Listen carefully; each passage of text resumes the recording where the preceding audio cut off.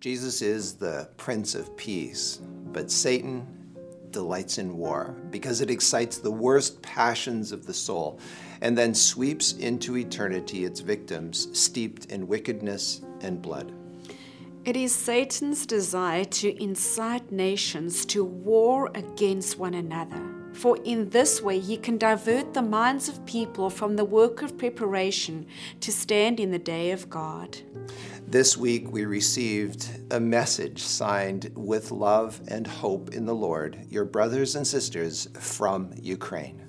They wrote, "We appeal to you at this dark time for us, when clouds black from explosions cover the sun over our capital. With tears in our eyes, we ask you to spend time in fasting and prayer to God.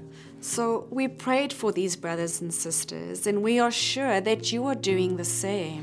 Our Father is above all power and authority, and every name that is named. Jesus saw the years stretched out before us, not as we dream lying in the sunshine of prosperity and honor, but dark with the storm clouds of human hatred and satanic wrath.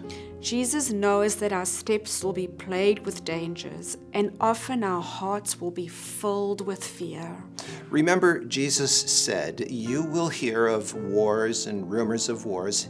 See that you are not troubled, for all these things must come to pass, for nation will rise against nation, and kingdom against kingdom." Yet the followers of Jesus are not to fear and lose hope or believe that God has forsaken the earth. The power and the glory belong unto him, whose great purposes will still move on unstoppable toward their final achievement. The Prince of Peace is coming.